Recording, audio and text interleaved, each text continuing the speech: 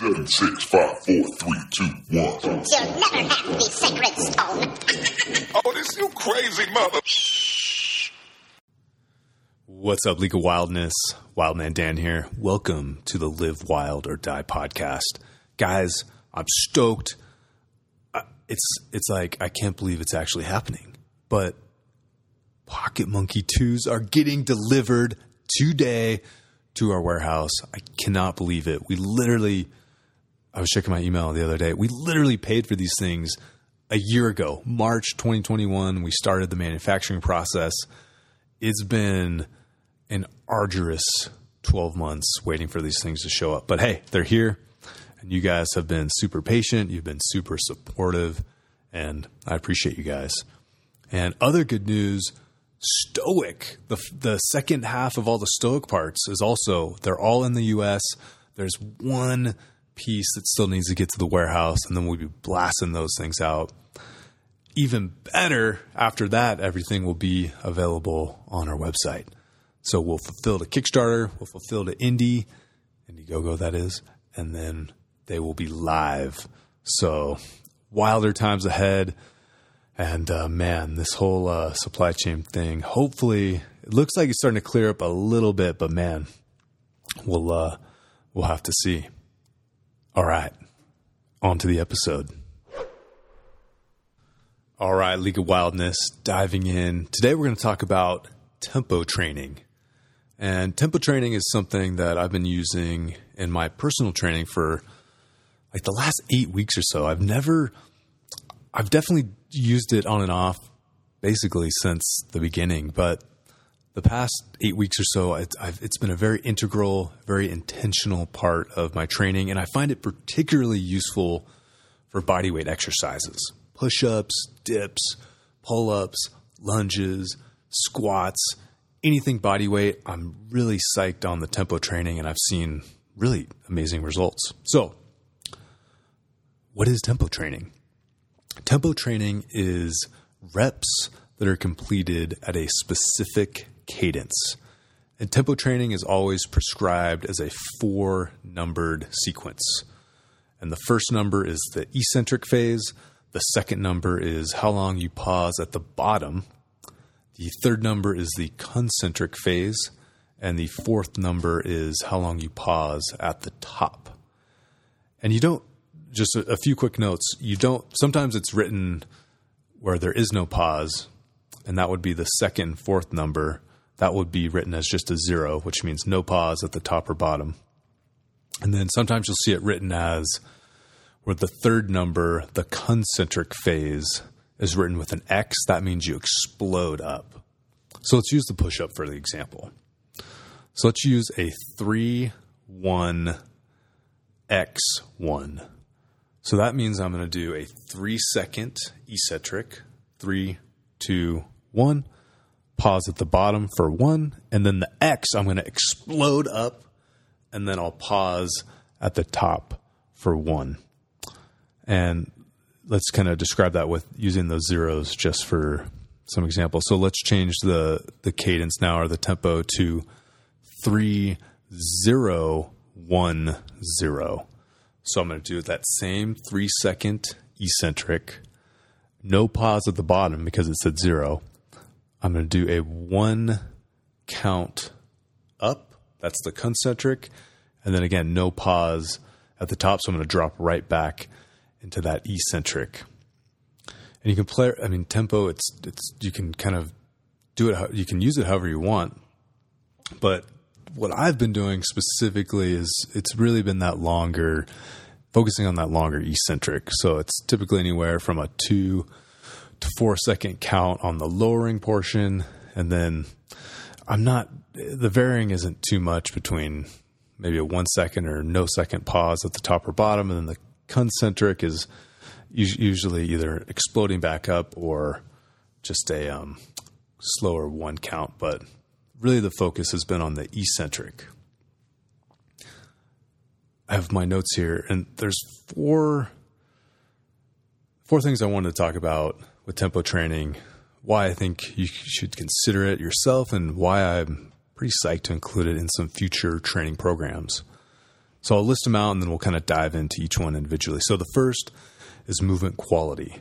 Number 1, movement quality. Number 2, reduce the likelihood of injury. Number 3, improve connective tissue health. And number 4 is increase strength. So let's dive into the first one, movement quality.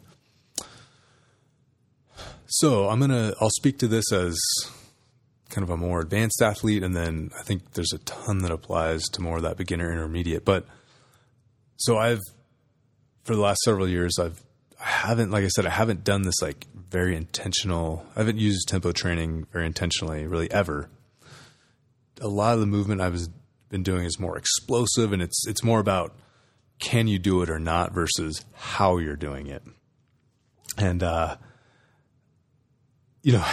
could get away with that a lot more when I was younger, but now I think thinking in the context of the long game, it's something I want to focus more on movement quality to make sure I'm not wearing out the gears unnecessarily. So there's no reason why improving your movement quality is going to be a negative thing. And especially if you are on the more advanced side, just because you can do something doesn't mean you're necessarily doing it well. And for me specifically, my right knee, I've had this kind of tweak on the medial side, the inside of my right knee. And it's actually gotten a lot better from doing more intentional tempo training. But what I noticed, and I actually went and saw a physical therapist about it, I had this slight valgus action when I would do squats. So valgus would be my knee kind of collapses to the inside. And particularly if I do a squat quickly under any kind of load, I will see that action. And so doing the tempo training, it's really forced me to look in the proverbial mirror and analyze my movement quality. And I slow down, I lighten things up, do things a little differently if I notice that action. And it has actually helped quite a bit with that knee pain. And then if you're on the other side of the spectrum, if you're a beginner or maybe you're getting back into training after some time off, your mobility or flexibility isn't where it used to be, slowing things down, focusing on the movement quality, it's going to set you up again for the long game. It's kind of like a first principles approach. Do the basics correctly, learn the basics correctly, and then you're going to be able to apply those much more effectively over the long term. Okay, number 2 is reducing the likelihood of injury. So we're never going to completely eliminate the likelihood of injury. Even if you sit on the couch, you're more at risk for cardiovascular injury, right? So we're never going to completely remove the risk of injury, but we can certainly reduce it by moving better, moving differently, moving more effectively. And with the tempo training, kind of relating back to number 1, if you're moving in better patterns under control, you're going to simply reduce your likelihood of injury. And again, particularly if you're getting back into things after some time off or for the first time ever, really setting this super solid foundation and essentially just building up that kinesthetic awareness, or in other words, the non-fancy way to say it is like, how does your body move through space? How do you connect and how aware are you of your body moving through space? So when you slow things down, again, it really forces you to understand how you're moving, and the better you move, the less likely you are to be injured. And then number 3 is improve connective tissue health. So this ties right back into the reducing the likelihood of injury. So I'll tell a story. Back in a previous life when I was a CrossFit coach, my buddy Steve, who I actually just reconnected with recently, he was an athlete, member of the gym, came in, super motivated guy, super stoked, came in, worked his ass off every day, and unfortunately started to get injured because of that. And his injuries were specifically joint injuries, so elbows, shoulders, nothing catastrophic, but just that kind of like tendinitis, just that pain starting to, flare up. The reason why this typically happens, especially if you're getting back into training or training for the first time, is your muscles essentially have a much better blood supply than your connective tissue, and therefore your muscles are able to recover, adapt, respond, and ultimately get stronger much more quickly than the connective tissue, which does not have as robust of a blood supply and takes a little bit longer to grow and get stronger because of that essentially lack of nutrition. So if you think about it, let's take the biceps for an example. You're doing a bunch of curls, biceps are getting pumped, you're feeling good. Then a few weeks later, your inner elbow starts to flare up. Maybe you get a little bit sore. You kind of push through it, but biceps keep getting stronger, but the tendons and ligaments, they just can't keep up. So what happens when we do tempo training, because you're slowing things down, you're not going to be able to do exercises at the same essentially load. So let's take the row, for example.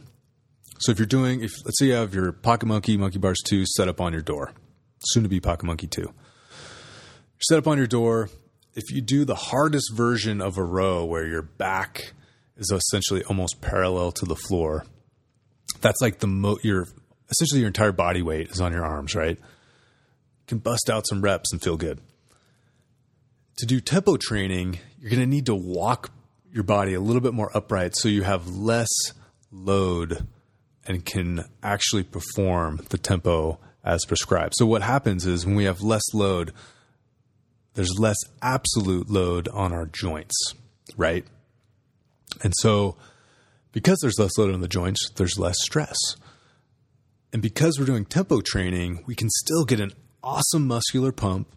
We can still increase strength. We can still get all these benefits of training and exercise, but we're not putting the same amount of stress on the joints, and it can essentially allow them to keep up with the muscles. And again, because it's really a factor of just it's physics, right? There's less weight, there's less actual force on the joint itself. However, the muscle you're still training the muscle because of the next point I'll get into right now, I guess. The fourth and final point of our discussion of tempo training is increasing strength. And so when you're doing this tempo training, you're increasing the muscle's time under tension. So going back to our row example, if I'm doing rows very quickly, I can probably do one rep for sure less than 1 second, right? So let's say I'm doing 8 reps. I can probably bust those out in, let's say, 5 to 7 seconds, okay? If I slow it down to a tempo, let's say I do a 3-1-1-1 tempo. So that's a 3-centric, that's a 3-count eccentric, a 1 second pause at the bottom. So now we're at 4.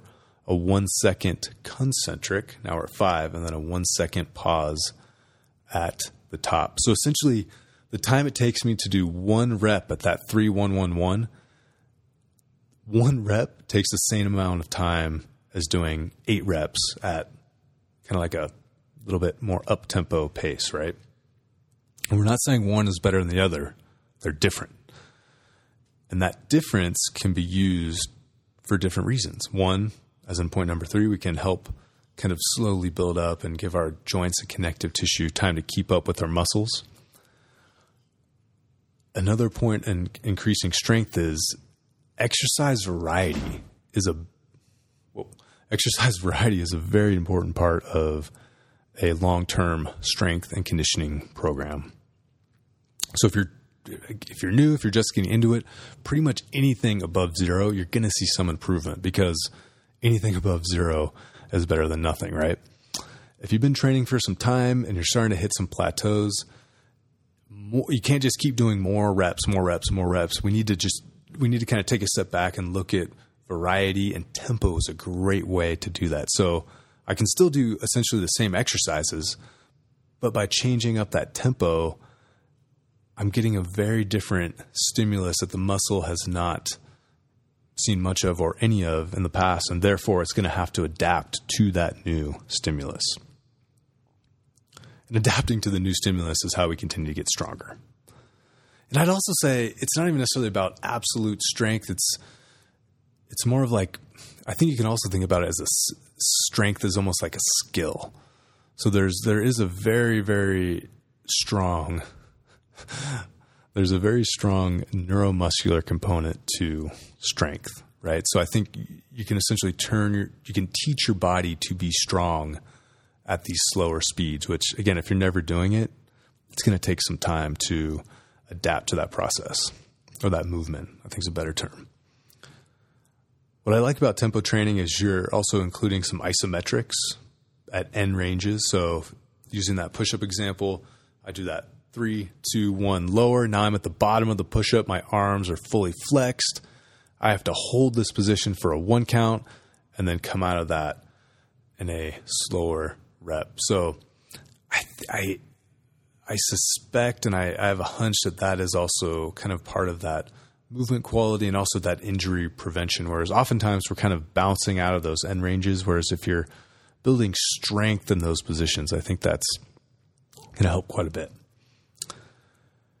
Okay, final thought on increasing strength. So, my notes here, you're activating higher threshold motor units. The non-fancy way to say that is you can activate more muscle fibers or more muscle tissue. Okay, so there's 2 ways we can do this. The first example would be like an explosive exercise. So think about doing like a broad jump, a clap push-up, an explosive pull-up, throwing a baseball, doing anything explosive. So when we do explosive movements, essentially what's happening is the brain is recruiting as many muscle fibers as fast as it possibly can to generate the maximal amount of force. Okay? So again, what we're trying to do is recruit essentially as many muscle fibers as possible, as quickly as we can to generate the maximum amount of force. We can also get to that same end result of generating as many muscle fibers as possible, but in more of a cascade effect. So it's a much slower process. So continuing to use this push-up example, let's say you're prescribed 10 reps at that 3-1-1-1 tempo. So maybe the first 2-3 reps, I'm doing that 3 count lower, pausing at the bottom, pressing up for 1, pausing at 1 at the top. I'm feeling pretty good, but then right around 3 or 4, I'm starting to get a pretty significant burn. And then starting rep 6, 7, 8, I'm feeling it for sure. Essentially what's happening is during those initial reps, you're recruiting less total fibers, okay? But as those initial fibers start to fatigue due to the buildup of essentially hydrogen ions, which is creating acidity in that area and causing that burn.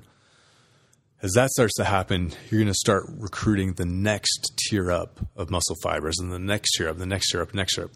So and ultimately, when you're trying to squeeze out that last rep or 2 and it's extremely difficult, that's where you're recruiting the maximum amount of fibers at that point to achieve or complete the repetition. And so going back to the explosive movement example, it's same end result. In both examples, we've recruited higher threshold motor units, or another way to say it is muscle fibers, but we achieve that very differently. So maybe if you're working back from an injury and it doesn't make sense to do explosive movements, using this tempo training, you could still train those fibers, but get there in a way that's much more conducive to your particular situation. So that's tempo training. And as you guys can hopefully tell, I'm pretty stoked on it. And it's something I would love to include in some future training programs. I think it works great with everything. Isocore X, Pocket Monkey 2, Monkey Bars, Monkey 360, the secret product that'll be coming very, very soon. And I think even Stoic, you could come with some fun stuff to do. So ideally, it would be on the app, right? And ideally, the app would kind of count your cadence for you. I think that would be pretty rad, because I know from personal experience, especially as you start to get fatigued, your your counting magically starts to get a lot faster. So I think having something that keeps you accountable and really you can kind of use as a true metric versus I've always just been counting in my head, but I know sometimes when there's a clock I can use, it's a very different experience when there's something objective doing the counting. So tempo training, what it is, it's reps completed at an intentional cadence.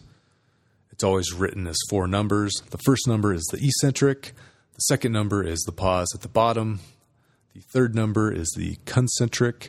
And the fourth number is the pause at the top. 4 benefits of tempo training. Number 1, movement quality. Number 2, reducing the likelihood of injury. Number 3, improving your connective tissue health. And number 4, increasing strength. And how can we apply this to our own personal wildness? So, pretty simple. You can do, this is kind of the takeaway I would do. Do this 2 or 3 times a week. Do 3 sets of push-ups at a 3-1-1-1 tempo, 8 to 12 reps each set. And with tempo training, you do want to get that pump. You do want your heart rate will elevate, so you want to make sure you give yourself adequate rest. It doesn't need to be 5 minutes, but a minute and a half should be more than adequate. And it's also great. You can also totally superset with the tempo training as well. So if you're doing push-ups, you could do some squats or a core exercise, but I would give your arms some rest in between. So something to try out. And again, for the bodyweight exercises, I find the tempo training particularly useful. So thank you to the League of Wildness for tuning in. Hope you guys enjoyed, and I'll see you out there.